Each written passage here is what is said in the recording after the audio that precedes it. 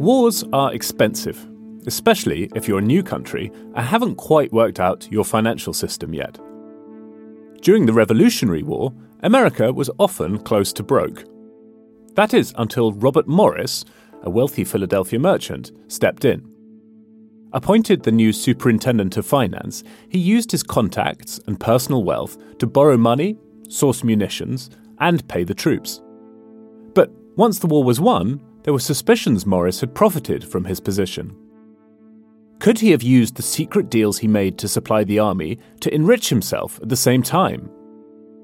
In 1790, he became the subject of the first ever congressional investigation. There was not enough evidence to prove his guilt.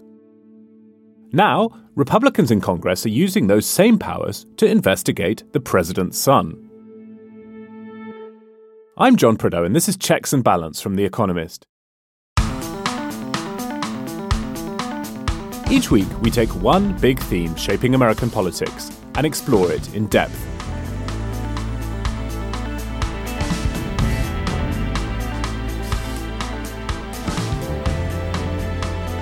Today, will the Hunter Biden saga spell trouble for Joe Biden?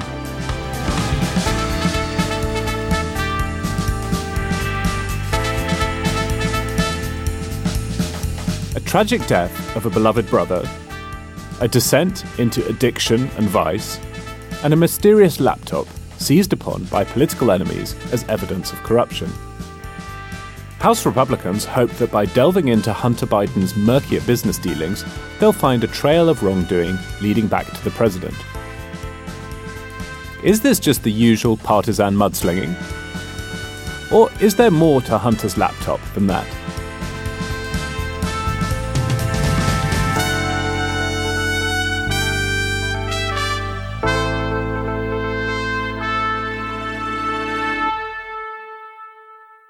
With me to try and explain the convoluted Hunter Biden laptop story are Charlotte Howard, who's sitting opposite me in London, and Idris Kaloun, today coming to us from New Haven rather than his usual perch in DC.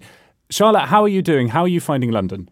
It's great to be in London. I've had a very busy week here with various meetings, but my husband Dan is holding down the fort with 3 kids at home, so anything I'm doing here is relaxing in comparison.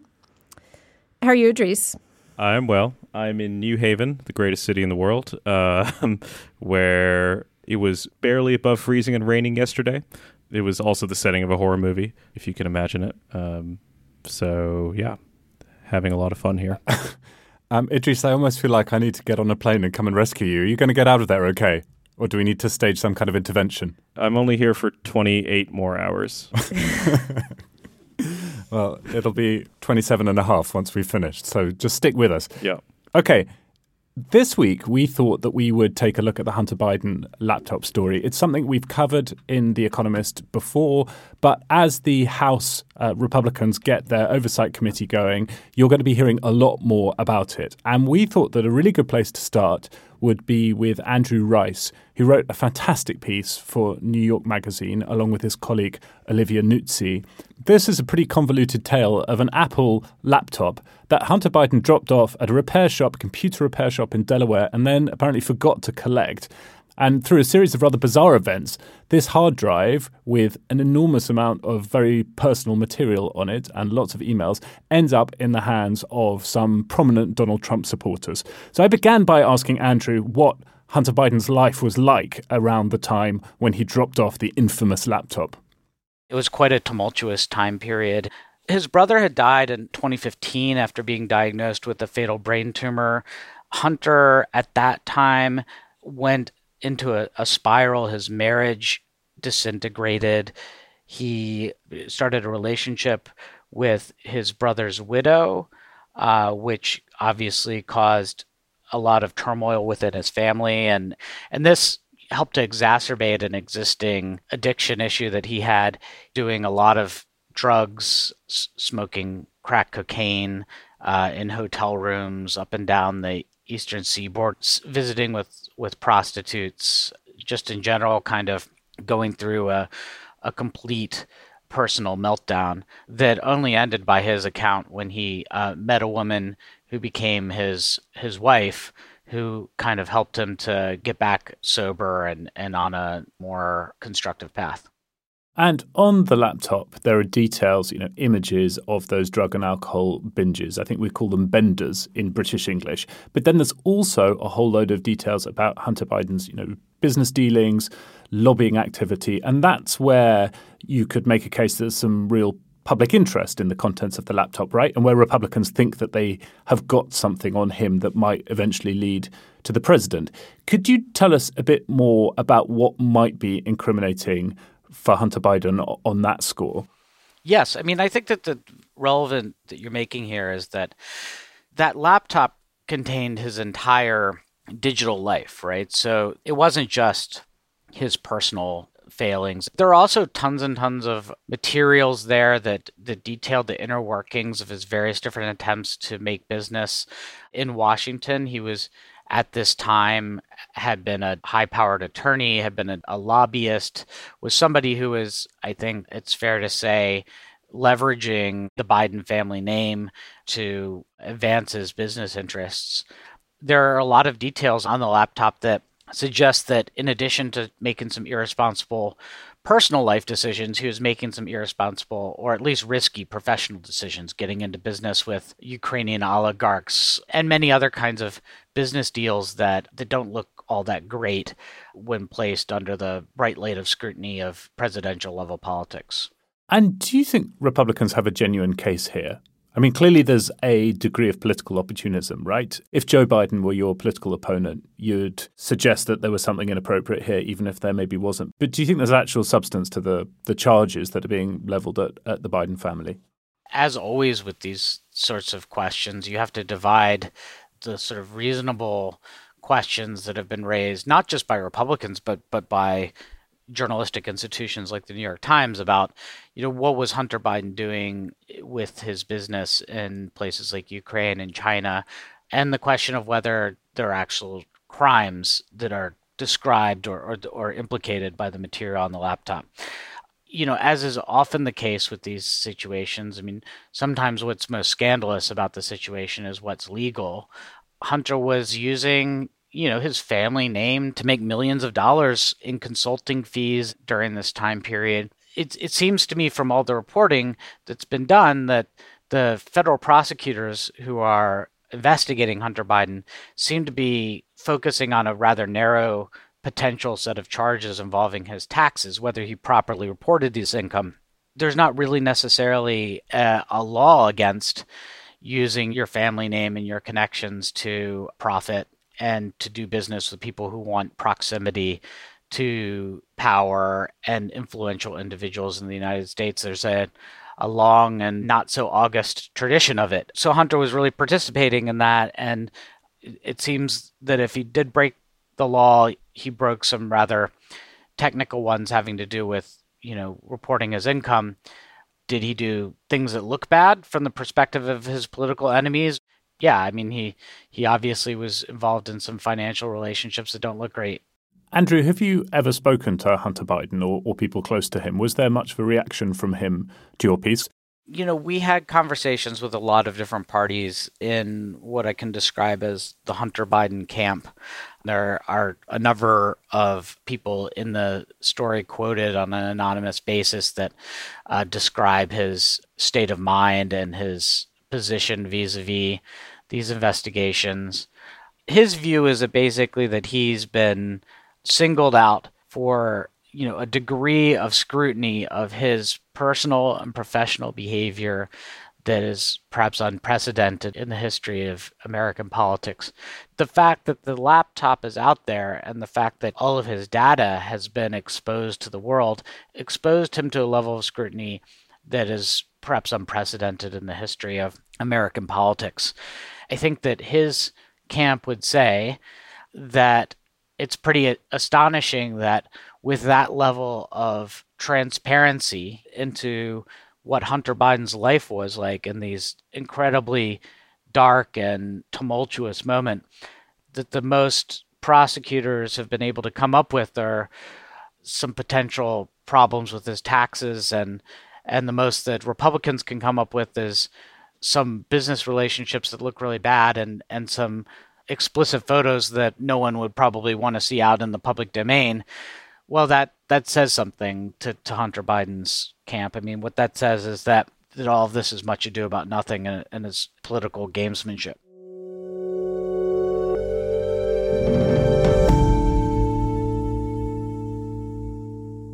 Idris, I think that's the question for this episode, isn't it? Whether this is all much ado about nothing and political gamesmanship. Do you want to have a go at explaining the various allegations against Hunter Biden that are contained in the famous laptop? Yeah, I mean, there's a long list, so I think you can divide it into the personally salacious, the drug addiction, the lavish spending, the compromising photos, and these sorts of things that maybe people would have a prurient interest in, but don't really amount to that much, politically speaking. And then there's the more contentious stuff, the thing that actually gives Republicans a reason to investigate Hunter Biden, and that is his business dealings with people in Ukraine. He was on the board of a company called Burisma, from which he made millions of dollars, which allegedly was being investigated for bribery. He had business dealings also with Chinese businessmen. And the potential problem here is not so much that he traded off of his last name. I think, we can conclude that for a long time, Hunter Biden's profession has been being Joe Biden's son. But the question Republicans want to answer is whether or not President Biden, or perhaps when Vice President Biden, materially altered foreign policy to benefit his son. If you talk to Republicans on the Hill, they will sometimes, they've poured through the emails on his laptop and they cite a cryptic reference in one of those emails to the big guy who gets half. And there's a theory that they have that the big guy is Joe Biden and there's some sort of arrangement going on here. That's a thin basis to launch investigations, but that at least gives them some point of entry as opposed to just plumbing the depths of Hunter Biden's misdeeds and misdoings, I think, which if they spent a lot of time on would certainly embarrass him, but would feel not terribly relevant. Okay, thanks, Idris. That was comprehensive. Charlotte, this is partly a media story, isn't it? I mean, when news of this laptop first broke, the mainstream press didn't pay a huge amount of attention to it because lots of people were worried that it might be fake and they didn't want to fall for some kind of Russian information op. Since then, it's turned out that it's not, in fact, fake, although the contents of it are a bit hard to verify because it's been copied and recopied, etc. And also, since then, the mainstream press has done quite a lot of reporting on this. But because some of the big social media companies and big news organizations in America initially kind of ignored the story or prevented it from being widely shared, on the right, the story is that this is the usual cover-up, the liberal media covering up for Joe Biden and the Democrats. Yes, that is how it unfolded. I think that there are many ways in which the right unfairly criticizes the mainstream press, and that the vast majority of those critiques are frivolous. This is one where there is some merit to it. I mean, it just is the case that there was this enormous story that people didn't pay that much attention to it, that media outlets made the decision not to give it that much credence. And I do think that that was a mistake and undermines their broader credibility within voters who are inclined to be skeptical of mainstream media generally. I don't think it's a death blow to their credibility, though. I mean, I don't think that it justifies all the other claims that Republicans make about distorted coverage of American politics. So I definitely don't think that that's the case. I'm more interested, though, in how the story resonates with voters or not. I mean, we've always talked about how this is a subject that half the country really cares about and other people don't pay that much attention to. I mean, it's complicated. It's depressing. It's unseemly. It's the kind of scandal that if you like watching Breaking Bad, this is the one for you. And I think that for many Democrats, they just haven't wanted to really engage with it as a news story. And that is increasingly difficult. It's something that is worthy of attention. I do also think that in hindsight, obviously, this looks like a mistake from the media's part. But if you imagine the provenance of the story was a few weeks before the election. This had come to Rudy Giuliani, and Rudy Giuliani said, "Hey, I have a laptop to show you." And I think so many reporters felt that they had overstated the importance of the Hillary Clinton emails in 2016, that they were so eager not to be burned again that they basically resisted it. And I think Twitter's action in sort of basically limiting the spread, censoring almost the spread of the New York Post article, which was one of the first ones about it, was in hindsight actually quite a bad move. I think above and beyond journalists and mainstream institutions not choosing to write about it. A lot of this reminds me of the plot of a film noir movie where, like in The Big Sleep, the center of it is this sort of compromat that drives all the action and a bunch of things ensue, but ultimately, the content doesn't actually matter. The sort of prurient details of it are certainly damaging, but it's all of the fuss that it creates that is really the plot of the movie. And I kind of feel like we have a similar situation here. I think that the links between Hunter's actions and Biden's decisions as president, which are really the only thing that congressional committee ought to be concerning itself with, those contentions are the slipperiest and most tenuous, and yet we're still going to go through the motions. Every Republican on the Hill, because they're not going to be able to pass legislation, is going to be chomping at the bit to get on this investigative committee, and I think it's just going to be a lot of sound and fury and not much to show for it. Yeah, it's kind of a classic instance of demonstrating that politics is as much theater as it is substance, right? It's going to be a pretty dramatic show. The Big Sleep's one of my favourite movies. It's famously confusing. I watch it with my dad once a year, and we're still unsure what happened. I feel like the Hunter Biden laptop story might be the same. So, Idris, as you say, there's an accusation here that American foreign policy was somehow distorted to benefit Hunter Biden's bank account. That seems like a real stretch to me. However, it is undoubtedly true, as all of us know who've spent time in Washington, that there are a lot of people in D.C. who are in the business of making money off proximity to power, or even just the appearance of proximity to power. And, such are the import of government decisions that it's possible to make quite a lot of money by going around, particularly outside the US, actually, and just seeming to be somebody who has clout in DC. And as Andrew said, that's not actually illegal, but it does look pretty gross when it's aired in public, and that's what's about to happen on the House Oversight Committee. Okay, we'll leave that there for now and go back to a time when a president's brother caused trouble in a moment. But first, the usual reminder, please do subscribe to The Economist if you don't already. A subscription will allow you to read all of our excellent journalism, both online and in the weekly. Idris, Charlotte, what has particularly stood out to you this week? I will plug the piece by Alice Fulwood of Money Talks fame, because Idris may be embarrassed or not to plug a piece written by his wife, but she has a great cover story on Goldman Sachs and the way that its reign over Wall Street is threatened. And I find the cover to be hysterical. I'll let you all look it up online, but it's really good. Charlie McCann wrote a really great profile for 1843, our sister magazine, of two Russian asylum seekers who crossed the Bering Strait and made it to Alaska in order to avoid the draft. It's really, really movingly written. I know there's been a lot of interest in it. I mean, it's just such a great story. Yeah, I second that. It's a great piece, and I can see Charlotte nodding too. Economist.com/USpod is the link to subscribe. You'll find that in the notes for this episode.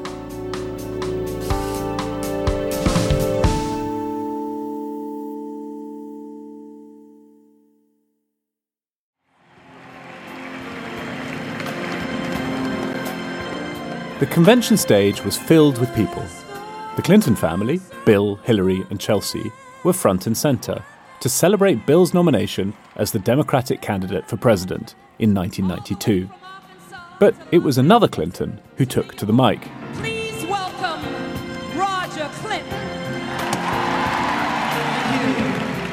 Roger Clinton was Bill's musically inclined younger half-brother.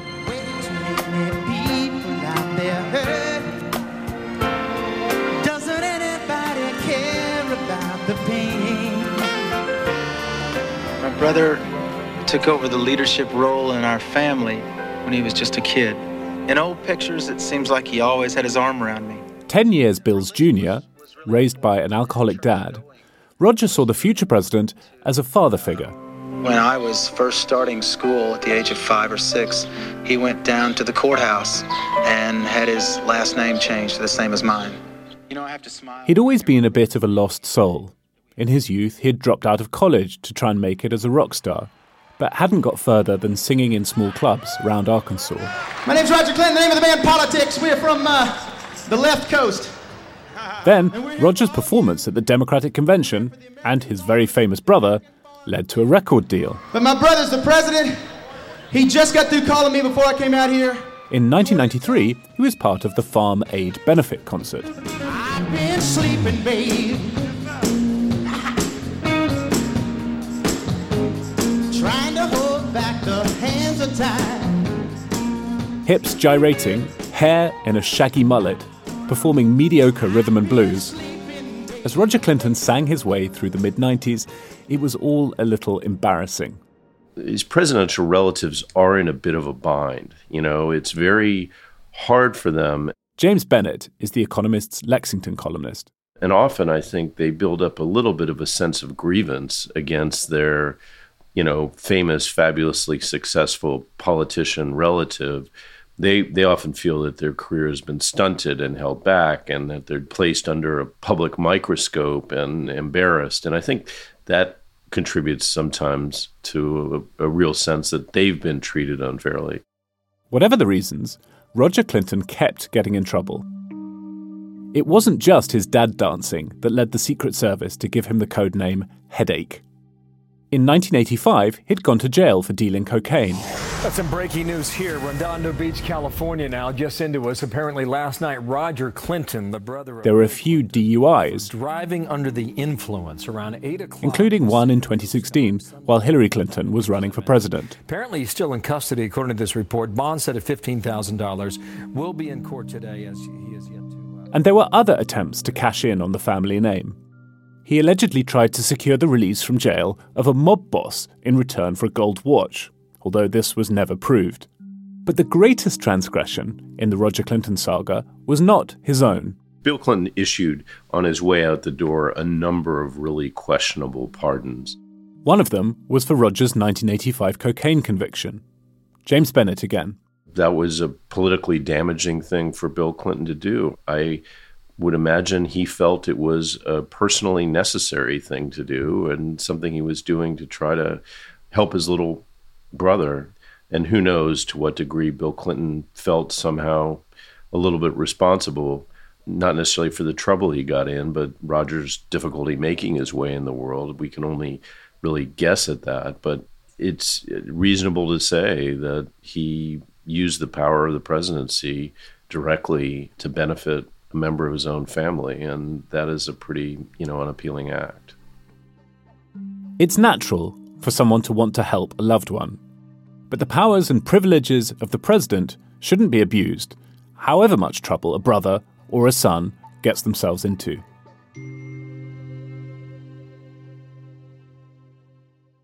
Charlotte, you might think, given that we focused on Roger Clinton and Hunter Biden so far, that troublesome presidential relatives are a new thing, but they are not. So not so fantastic was Jimmy Carter's brother, who, among other things, was registered as a paid agent of the Libyan government and was paid $220,000 for doing so. But more interesting in my mind was young Alice Roosevelt. So Eleanor Roosevelt is thought of as a model, but Teddy Roosevelt's daughter, I feel like, should quickly rise in the ranks of famous female Roosevelts because she was very controversial, but her crimes included smoking in public and showing up at parties with a pet snake, which I just think would be a fantastic interview technique. And when she was told by her dad, Teddy Roosevelt, that she couldn't smoke in the White House, she called a news conference on the roof and smoked there. I am just in awe of young Alice Roosevelt. I think someone needs to put her on a postage stamp in the US. Idris, have you got any particular favored troubled relatives? Oh, wait, I should interject that I think that Don Jr.'s hairstyle and sartorial choices in and of themselves rank him among the most embarrassing presidential relatives. I didn't know who Roger Clinton was until roughly 20 minutes ago. As we were listening to the package, I did YouTube a bit of that Farm Aid concert, which looked really special. And I'm really sad that I missed a lot of the 90s. About as special as your time in New Haven at the moment. This is another traveler's checks moment for Idris. Exactly. Yeah. I think that whether one views presidential relatives as smarmy or tragic depends entirely on whether you agree with the politics of the president in question. So if you are inclined to detest Donald Trump, you look at the actions of his children as revolting displays of nepotism. If you are in favor of Donald Trump, you might see them as industrious and entrepreneurial. Same with Hunter Biden. If you really detest Biden, you think that he is part of a broader corrupt Democratic establishment, then of course Hunter Biden is just a sleazeball who's feeding that corruption. And if you favor Biden, you might be more inclined to take a sympathetic view. I will say that even if you like Biden, his son Hunter engaged in some pretty smarmy activities, even if he were acquitted of all the questions in which he might face legal charges. It's hard to view him too charitably. Nevertheless, I do think the assessment is in the politics of the beholder to completely bungle and warp a phrase. I think you're right about that. I do, however, feel a lot of sympathy for Joe Biden here and feel sorry for him, right? There's a voice memo that James Bennett quoted in his Lexington about Hunter Biden recently, where Joe Biden calls his son up and leaves a message saying, "I don't know what to do. I know you don't either, but I'm here no matter what you need. No matter what you need, I love you." And that to his son, who's struggling with addiction to crack cocaine and has lost his brother to cancer and all the rest of it and is making a total mess of his life, I, anyway, found moving. And James's hunch is that voters, he wrote, have private heartaches of their own, and they seem to feel presidents are entitled to them too. So I guess we're about to get a test of that thesis. We'll be back in a moment to hear from one of the Republicans who's investigating Hunter Biden.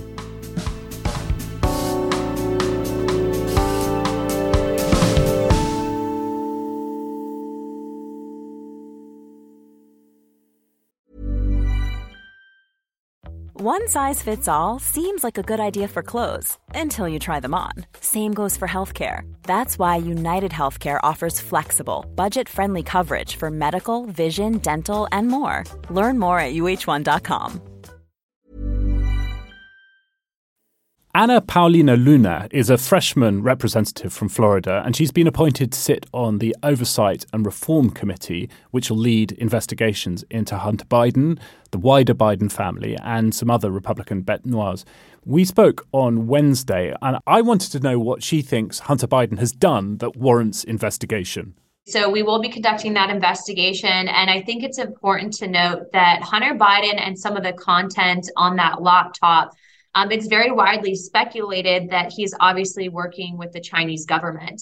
When you have a family that has been given access to some of the biggest secrets that our nation has, also to very powerful positions, you have to ensure to not just the American people, but the fact that we have to maintain an edge with the United States in competing with China for basically a world superpower, that position's not compromised in any way, shape, or form. And what we're finding is, especially with some of these classified documents that were actually being kept at Joe Biden's home, is that Hunter Biden was actually there as apparently a resident of that home while these documents that had national security information on them, that he potentially was able to and had access to these documents. And so I think if the Biden administration, if the Biden family has nothing to hide, then they should be cooperating with this investigation. But the fact that they're not, the fact that they worked with third parties like Twitter to censor this information about this laptop before an election should tell you something. Regardless of party affiliation, you have to have faith in your elected officials that they're not compromised. And that's really what we're hoping to do. This is not partisan, but to be quite honest with you, I had a very colorful upbringing. I had family members that struggled with substance abuse. My own father was addicted to methamphetamine. I mean, he was in and out of jail. And I can tell you that my family, if they did some of the stuff that Hunter Biden did, would be in jail right now. And the fact that he's not shows a double standard, and that I would have lost my security clearance if I had those classified documents in my possession as a member of the military. So why is there a double standard that exists in this country? It shouldn't be happening. We hope to get to the bottom of it. That's a really interesting way to look at it, because maybe I'm too soft, but when I read about Hunter Biden and his brother dying of cancer and the struggles with drug addiction and alcohol addiction and frankly, the kind of mess he made of his life, one of the things I feel is a degree of pity or sympathy is there part of you that feels that? I mean, does that go alongside this desire to investigate? Because of how I grew up and because of what I was exposed to, I understand what people will go through. However, at a certain point, you have to hold those same people accountable if you know that they're indeed jeopardizing and potentially jeopardizing the entire country. I find it very alarming that there are so many ties with the CCP and this family. And as someone who fully understands the human rights abuses that China's engaged in on a regular basis, I fully understand what they are doing to our environment. I fully understand that by 2027, they will be militarily dwarfing us. And by 2030, they hope to become a world superpower. I think that it's wrong that American companies are helping to engineer the social credit system and monitoring system that they have in China. And I think that even people in the UK will understand that if it comes to having two forms of lifestyle, would you rather be in the CCP or the United States? I think you choose the United States any day of the week, right? You mentioned the documents that Joe Biden seems to have filed away in various places. Obviously, Donald Trump had some difficulties with classified documents. There's a story about Mike Pence at the moment. Do you think that there's a kind of systemic problem here that may have to do with either too many documents being classified or just not having a good process in place? Or do you think this is a question more of going after individual politicians? Because I mean, my bias on that one is that because this seems to be a problem that afflicts a lot of people, there's a kind of systemic thing here. I think it's multifaceted. So you have two separate, or I guess now three separate instances. Mike Pence and Trump, for example, Trump was fully cooperating and working with the National Archives. Also, too, the main differences between Trump and Pence and then what happened with Biden is that Trump was a president. Biden, at the time of holding these documents, was not a president. Also, too, the argument from Trump was that some of these documents were declassified before he left office. And so these are two very separate document classifications. Also, too, Biden had intelligence documents, which are a huge no-no. Trump's were different. So when you look at really how the DOJ and the FBI handled both of these situations, you had a raid on Mar-a-Lago where then the DOJ leaked information with photos from some of that raid, of which Trump's personal documents were also taken that had nothing to do with the investigation, for example, his passports. And then you had Biden, who had these documents years in advance. There was no raid. I mean, it's apples and oranges. And so I think that, in hearing Chairman Comer earlier today talking about it, I mean, we just want to get to the bottom of it. We want to understand fully what happened. Obviously, I do think that we need to work on which documents should be classified and which ones shouldn't, because I do feel like there's a certain overclassification. However, what I'm mainly concerned with is, has our intelligence operations been jeopardized? Was there the sale, and that's exactly why the Hunter Biden laptop is so key in this, of a official position to a foreign entity to benefit that family, right? Are you selling the official position in office, which is a huge ethics violation? And then also, too, at the end of the day, why is there this double standard that exists within the justice system? The American people don't have faith in that process, and that's wrong.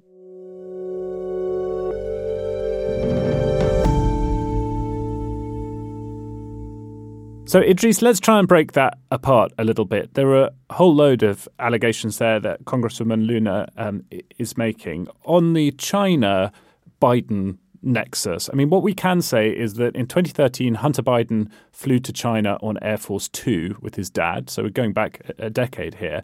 And very shortly afterwards got involved with a Chinese private equity firm. And so you can join the dots and say, this looks like a version of influence peddling, right? But it's a long way from that to the Biden family somehow being complicit in the construction of a surveillance state in China. Congresswoman Luna also had a lot to say about documents and classified documents and the idea that there's a double standard being applied here and that Donald Trump was treated differently to Joe Biden. Well, I think he was treated differently because he had lawyers give signed statements to the Department of Justice saying that all classified documents had been removed when they had not. As far as I know, President Biden and Vice President Pence have been genuinely cooperative with the Department of Justice, the FBI, with the National Archives. I think that there is tremendous hesitancy before anyone sends a team of agents to the residence of a former vice president or president, and these things would rather be dealt with in a more discreet manner. So I don't think that the Department of Justice was really after Trump in the way that she seems to think. I think it's a nakedly partisan enterprise. I don't think we should have very many illusions about that. If it's just investigations into influence peddling, you could imagine the committee also looking at President Trump's children, who were unlike Hunter Biden, actually in the White House and had business dealings going on with people that America was conducting sensitive foreign policy negotiations with. Of course, we're not going to have any examination of that in the next 2 years, and we all know the reason for that. The other thing she said is that the Biden family worked with third parties to try to censor the laptop story. We don't know that that's true. But listening to her, I was really struck by the way that a talented young politician who speaks with conviction can make a case, and whether everything that politician says is fact-bound or not, in many instances just doesn't matter because of the context in which the politician is delivering the statement. So you can imagine a stump speech in which a lot of things that she says are true. I do think it's fair to point out, and I think it resonates with a normal person, that it feels like there's a double standard at play here to some extent. And then there are things that aren't true and suggestions that infer complicity by President Biden where none exists. So it was very interesting to me to hear both the substance of her interview and the style in which she gave it, and be reminded of the way in which storytelling can be used to create two very different narratives within different parts of the country. She's a really interesting politician. Before talking about the investigations on the Oversight Committee, I was asking her about how she got into politics and why she got into politics. And she is, as I said, she's pretty young. She is Hispanic. She got very interested in the border and was particularly worried about people trafficking. And because she was focused on that issue, she told me she had a lot of people basically telling her that she wasn't a real Hispanic. How could you be worried about the border and think there was a problem there and be a proper Hispanic in America? And it seems, in her telling anyway, that drove her to the other end of the political spectrum where she's been ever since. And I think it's going to be an increasingly prominent spokesman for sort of MAGA Republicanism in the House. Speaking of charismatic and forceful Republicans, it's worth thinking about the other investigations that are underway. There are a lot of them, right? So it's not just Hunter Biden that is captivating the attention of certain Republicans who are good on TV. You have investigative subcommittees thinking about Afghanistan, about the IRS, about the Mexican border. And the people that the Republican Party has appointed to these committees include real stars who are dramatists. They know how to make good TV. So you have Marjorie Taylor Greene of Georgia, Lauren Boebert of Colorado, Scott Perry of Pennsylvania. These are all election deniers. And they are going to have the attention of many news cameras as they continue to probe questions that they say are of grave concern to their constituents. At the same time that the theater is going on, there are, real investigations going on into Hunter Biden over the large amount of taxes that he owed for a while that he's paid off now, and also an investigation into a statement he made on a gun purchase where he said that he had not had any addiction issues. While the committees investigate and generate a lot of publicity about Hunter Biden, the very real quiet work of investigators will be going on, and it may result in more serious issue for Hunter Biden than even the committees themselves. So one closing question maybe to both of you guys. Do we know enough yet to know whether this is likely to implicate Joe Biden in any way? I think from everything I've heard so far, I'm not convinced. What about you? Yeah, I'm not either. I think, there are kind of a few questions about the relevance of this. There's a media frenzy and whether it's damaging politically. There's the congressional investigations and whether that affects the basic business of government. Then there's the actual legal question with Hunter Biden and whether he is convicted of anything. And then lastly, the effect on Joe Biden. I think the last is probably the weakest. It doesn't seem like there's going to be much there, but Idris, what do you think? Even if there is something that we don't know yet, I think it's very hard to imagine this ending in a successful impeachment attempt. The Senate is still democratically controlled, and this isn't going to end in Joe Biden sort of leaving office because of the scandal, I can say with some confidence. There might be some politically damaging things that we find along the course of it, but I don't see it ending, in catastrophic fashion. And we should say that when previously asked about the Department of Justice's investigation, a lawyer for Hunter Biden said, quote, "As is proper and legally required, we believe the prosecutors in this case are diligently and thoroughly weighing not just evidence provided by agents, but also all the other witnesses in this case, including witnesses for the defense." And when Hunter Biden himself was asked about the DOJ investigation in 2020, he said, quote, he was confident that a professional and objective view of these matters will demonstrate that I handled my affairs legally and appropriately. The White House was also asked about the Republicans' investigation into Hunter Biden, and a spokesperson for the White House counsel's office said that Republicans are, quote, wasting time and resources on political revenge. Talking of wasting time and resources, I have a quiz for you guys before you go. Earlier, I mentioned that Roger Clinton's Secret Service codename was Headache. So here's a quick-fire quiz where I'm going to give you more code names for presidents or their family members, and I want you to tell me to whom they refer. Question 1. Rover, a first lady who made frequent trips abroad. Could be Hillary. Yeah, that sounds right. It was Eleanor Roosevelt. Oh. She was Rover. The other Roosevelt lady. Yes, not the. What was the daughter who was smoking on the roof? Alice Roosevelt. Our new hero. Yeah. Question 2. This president was called Providence in office and then Scorecard after it because of his love of golf. I mean, there's so many presidents who loved golf. I feel like this could be any of them. Condition of running for the presidency, right? I don't know why I want to say Truman. That's very strange, but that's just what came to mind out of all the golfing presidents. Idris? Providence sounds like a Republican, so maybe Eisenhower? It was Eisenhower. That is really good, Idris. That was good. That was good. Thanks. Question 3. This is a presidential couple for you, Mogul and Muse. That sounds like Ronald Reagan and Nancy. That's a good guess. I'm going to say Kennedy and Jackie. In this case, you're both wrong. Mogul and Muse were the Trumps. Oh, God. Donald and Melania. Oh, of course. Okay. Question 4. Lancer after Sir Lancelot. Maybe that's Kennedy. I guess Kennedy, but... Kennedy is the right answer. Yeah. It was JFK. Question 5, the final one you'll be pleased to hear. Angler who was a vice president who liked fishing. Again, this feels like it could apply to so many. Was it Al Gore? Al Gore seems like a fisherman to me. I could see it being Quayle. Yeah, Quayle was my second answer. It's probably Quayle. It was Dick Cheney, who's mostly famous for shooting things, but apparently liked catching them with a rod as well. Interesting. I guess, Wyoming, there's lots of fishing there. Idris, what would be your presidential code name?